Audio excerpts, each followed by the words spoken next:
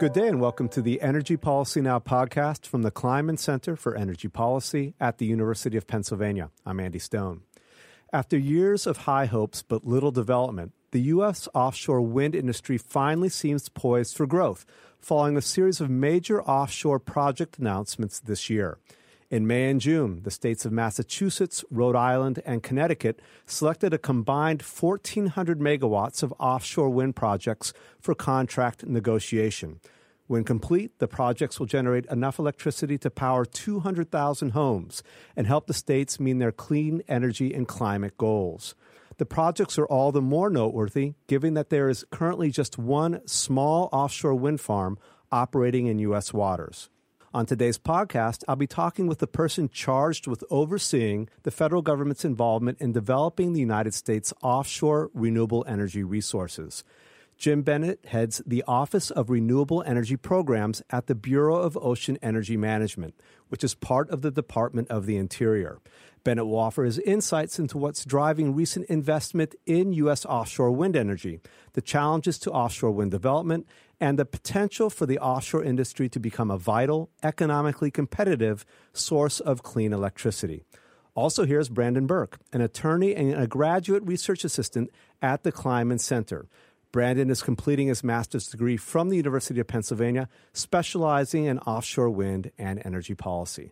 Jim and Brandon, welcome to the podcast. Glad to be here. Thanks. So, Jim, I thought I'd start this out with you by asking if you could give us an introduction to the Bureau of Ocean Energy Management and its role in managing offshore wind resources. Sure, Andy, and thanks again for the opportunity to speak with you all today. Again, my name is Jim Bennett. I'm the program manager for the Bureau of Ocean Energy Management. We are a relatively small bureau housed in the U.S. Department of the Interior. We're a federal agency, but we have a lot of responsibility. We oversee the management of offshore energy resources, which includes 1.7 billion acres of federal jurisdiction. That is more than the National Park Service, the Bureau of Land Management, the U.S. Forest Service, and a few other agencies combined. Of course, we have a unique land base in that it doesn't begin until you're 3 miles offshore, and it extends out to the end of the exclusive economic zone about 200 miles offshore. And we are responsible for the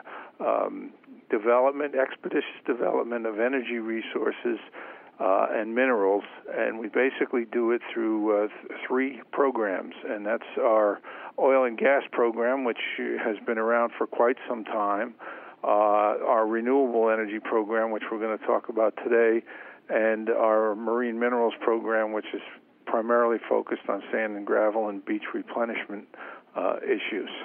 Our agency identifies areas for development, particularly in this case for renewable energy development, wind energy areas, and conducts auctions to allow developers to purchase the right to develop offshore after appropriate planning and approvals from our agency and other agencies involved.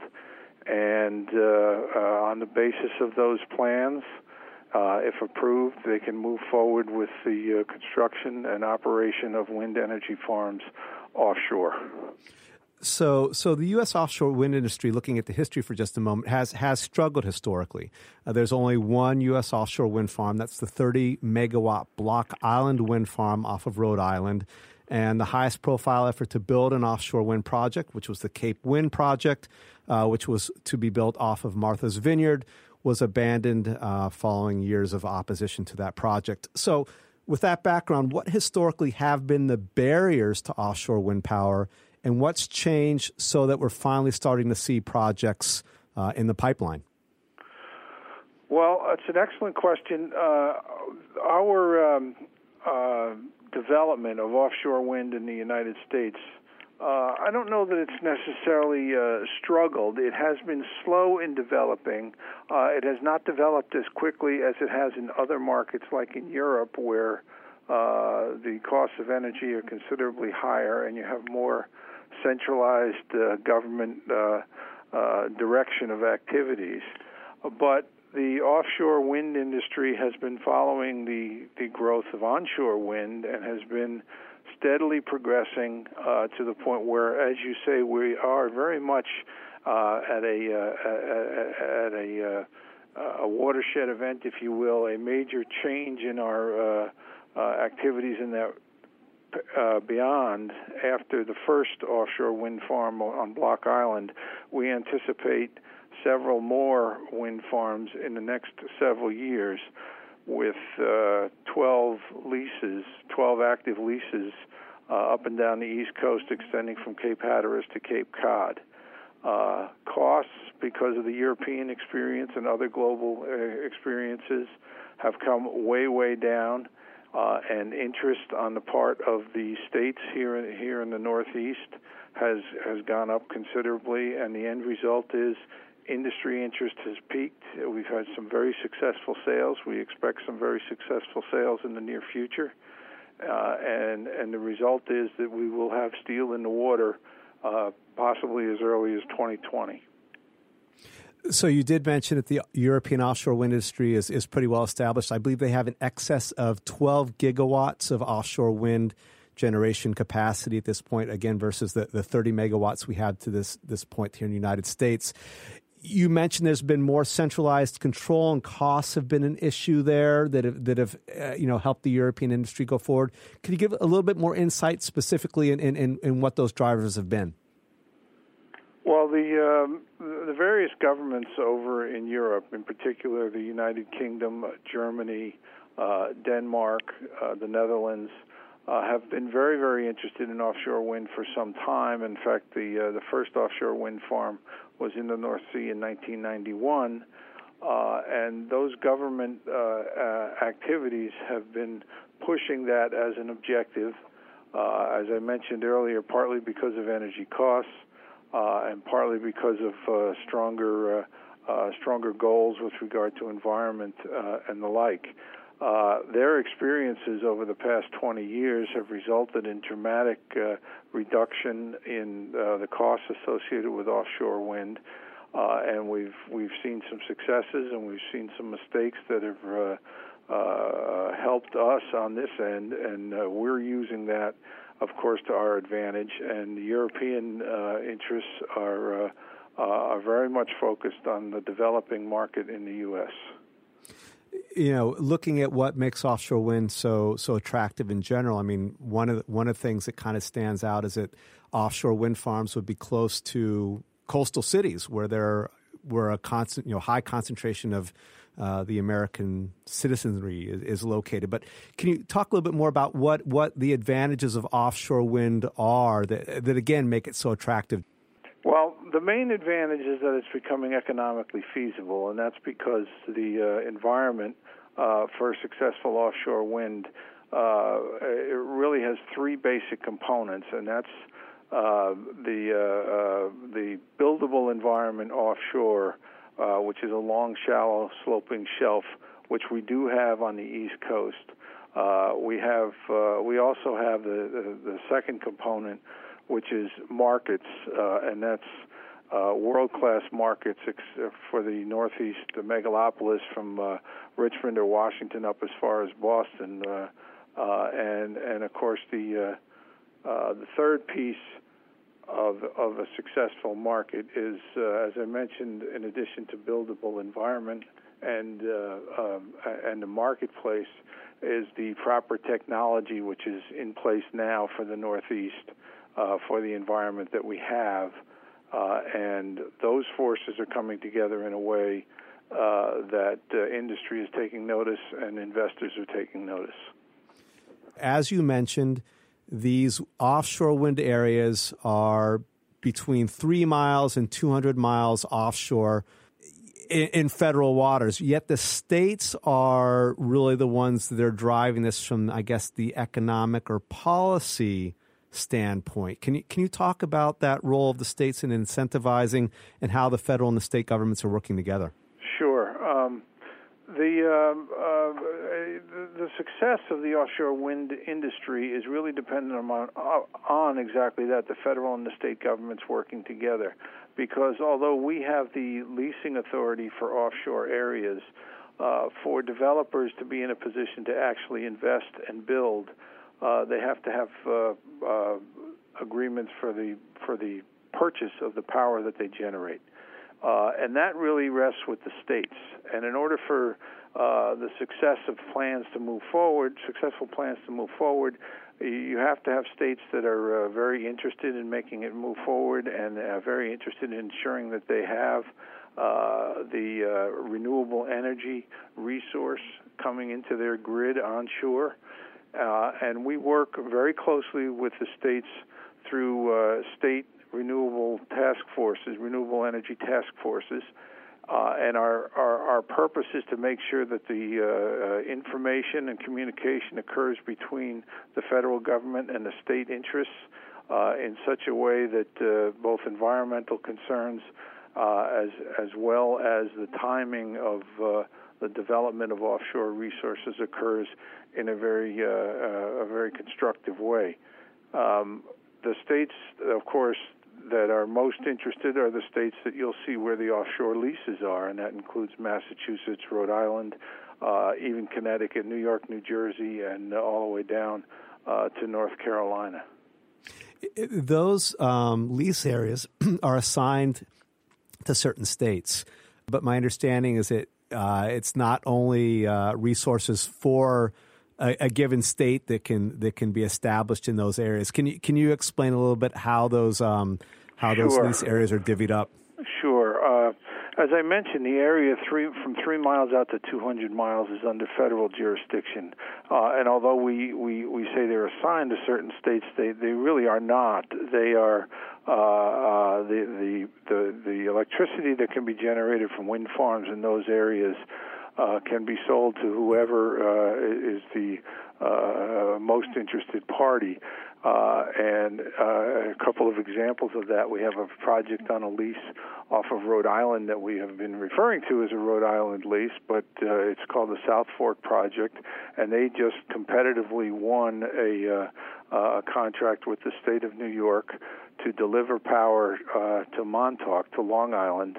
And the same is true of other areas, although they generally will be servicing nearby areas. They're not restricted to any adjacent state, and they can provide wherever it's appropriate and where needs can be met. What level of subsidization is needed to make these projects competitive right now? Well, I can't speak to exactly what level of subsidization is needed, but the movement has been away from that. The first tender over in Europe in just recent months was completed where there is no subsidization. We provide no subsidy for offshore operators in federal waters. The states are providing incentives, and what is happening is that the industry is changing in a way that we're moving to a point where eventually there will be no subsidies needed to make successful wind farms provide electricity to coastal areas. So there are a couple of like the tax incentives are there. But in general, we're not operating on the basis of subsidies, and I think over the long term, we're looking to be moving away from subsidies. Though the states are incentivizing those new projects or look to do that, can you tell us a little bit about the types of incentives that the states are looking at offering the developers? Well, the main incentive that we're dealing with is not what you would call a direct subsidy, but the fact that they are putting power purchase agreements together or renewable energy credits together, so that the developers know that they have a buyer for their electricity, and that is a very strong incentive. In fact, it might be critical in order for a successful project to move forward. But that's the main thing that the states are doing in conjunction with the federal government to be moving the process forward. Yeah, this is Brandon. I just wanted to add to what Jim said. In addition to the power purchase agreements, another thing that type of subsidy that's being considered by the states is an OREC, or an offshore renewable energy credit or certificate, and that is the framework that's being applied in both New Jersey and Maryland.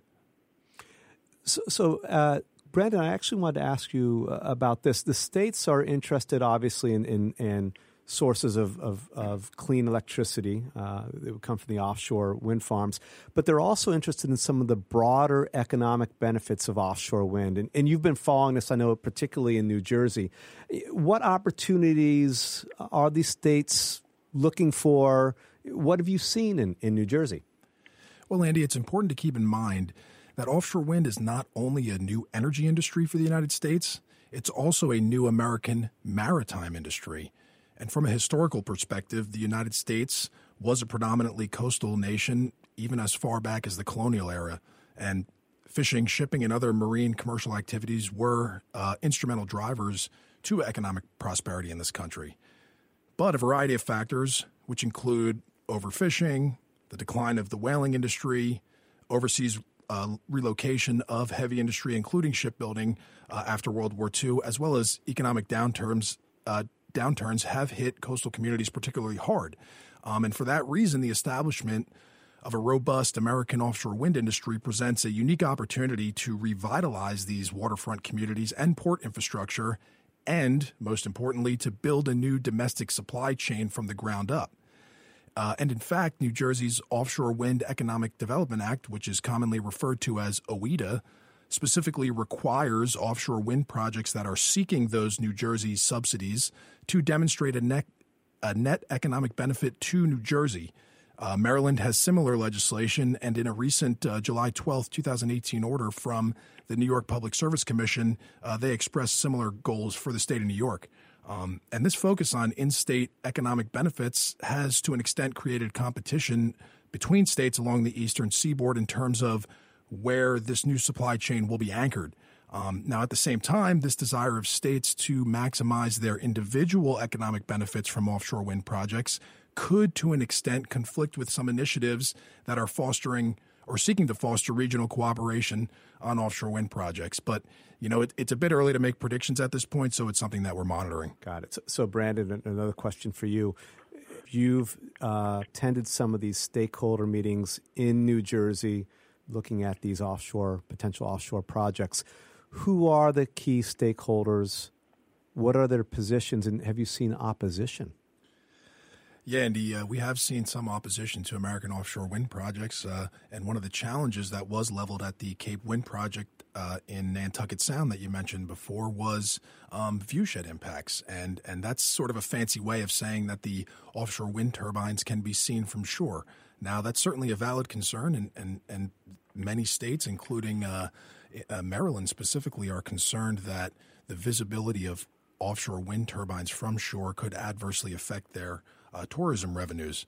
Personally, I don't find offshore wind turbines to be objectionable, but of course I can't speak for everyone. Now, the commercial fishing industry is another stakeholder group that has expressed concerns about offshore wind development. And as you mentioned, I recently attended some fisheries stakeholder outreach meetings in New Jersey, and comments from fishermen were certainly eye-opening. One thing to remember here is that, you know, while offshore wind farms might not have quote-unquote neighbors, the ocean is not an empty place. Many people make their entire living from the ocean, and there will be some impacts to a degree from these projects on those people, and it is important to keep their considerations in mind. So, Jim, who develops and pays for the transmission to bring wind power ashore? The way the leasing process is set up right now, the lessees offshore all are given some kind of right to get their product to shore through transmission lines. It is on the lessees to develop those transmission lines and the landfalls and the connection to the existing grid onshore. There are questions about whether or not things can be done more efficiently through a backbone of cabling that offshore wind farms can connect to and bring the electricity to shore more efficiently. But but in any case, it is anticipated that the private sector will bear those costs as part of the overall development of their projects. One of the issues that has also been a challenge, as I understand it, is the logistical challenges to offshore wind construction. Brandon, can you tell us about what you've seen? These are some unique circumstances. I'd love to hear some color from you on that. Well, I think what you're referring to there, Andy, is the Jones Act, and that's what's called a cabotage law. And as a general matter, cabotage laws restrict foreign access to domestic trade. And the United States is not the only country that has these cabotage laws. The Jones Act requires vessels carrying merchandise between U.S. ports to be, number one, owned by U.S. companies that are controlled by U.S. citizens. Number two, at least 75% crewed by U.S. citizens. Number three, built or rebuilt in the United States. And finally, number four, registered in the United States. Now, under the Jones Act, once an offshore wind turbine foundation is permanently or temporarily affixed to the seabed, it's considered the equivalent of a U.S. port. And the challenges is that the main challenge is that the U.S. does not currently possess any Jones Act compliant jackup vessels. Now, a jackup vessel is essentially a ship with legs. Once the vessel has reached the turbine installation site, it lowers these legs down into the sea bottom, and the hull of the vessel actually lifts completely out of the water, and this provides a stable platform for construction activities. Because of the lack of Jones Act compliant vessels, the Block Island Wind Farm, which is the only currently operational offshore wind farm in the United States, had to develop an interesting workaround.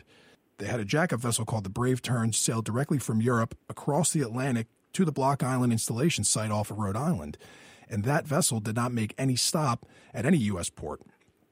So once the Brave Tern was at the installation site, turbine components were ferried by barge from land out to the installation site, and the Brave Tern then lifted the turbine components off the barges and installed them.